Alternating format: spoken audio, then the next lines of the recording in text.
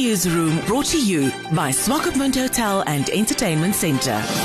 The well-known agri-economist Dr Frikkie Mare is currently visiting the south of Namibia and has found that while the savannas are lush, there is almost no livestock on these farms. He says that producers, after years of drought, simply don't have the money for full restocking. However, farmers must make money from their land and it lies in more than just selling your own meat cuts. Dr Mare, wat is jou standpunt en hoe sou jy die uitdaging aanspreek? Ek is tans in die suide van Namibia en dis 'n streek wat ek oor die laaste klomp jare leer ken het wat maar redelik droog en kaal is en die weiding as jy deurgery het was nie altyd na wens en jy het gewonder hoe produsente bestaan maak. Hierdie jaar is ek weer hier en die veld is pragtig. Die kenmerkende rooi duine en die Kalahari deel van die suide kan jy basies nie die rooi sien nie soos die duine en die strate vol gras staan. Maar soos jy ry kom jy ook agter dat jy nêrens vee sien nie. Gesels jy met die produsente besef jy vinnig dat die droogte net te lank was en die vee bemark is en daar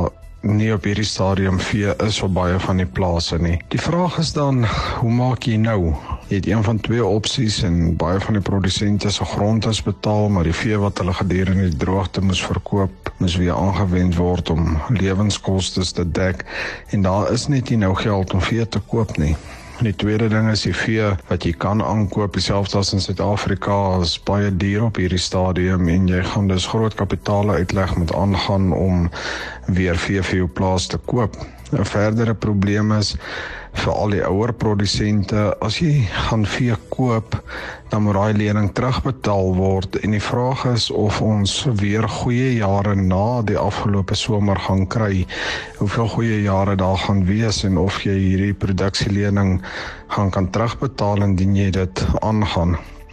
Baie van die produsente hier waarmee jy gesels het begin om ander goed te doen, 'n slaghuis op die plaas oop te maak, met een of ander landbouproduk begin smous en dit is hoe die pot aan die kook gehou word. Ek dink die probleem is nie net in Namibia nie, maar ook groot dele van Suid-Afrika. Indien jy in die Noord-Kaap kyk wat hierdie jaar ook weer goeie reën gehad het, ja, die veld lyk weer mooi, maar hoe kom jy terug op jou voete na 'n droogte van 6 of 7 jaar? 'n Produsent waarmee ons hier gesels het 24 skaap op sy grond oor en met 'n droë laggie sê 23 van die 24 is nog ramme, so daar is nie 'n kans dat die ooi gaan oorslaan nie. So hoe kom jy terug op jou voete?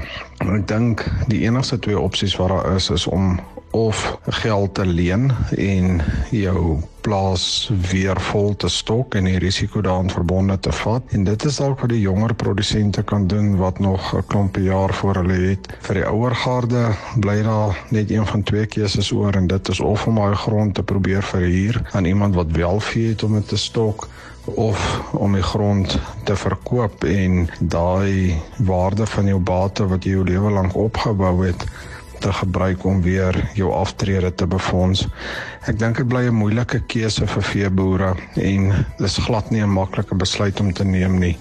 Maar ernstiger gaan jy 'n plan moet maak oor jou grootste bate en hoe jy die toekoms daarmee gaan aanpak, of daai bate nog geskik is om weer vir jou geld te verdien en of jy daarvan ontslae moet raak om dan daarsonder die toekoms aan te pak. In the newsroom brought to you by Swakopmund Hotel and Entertainment Centre.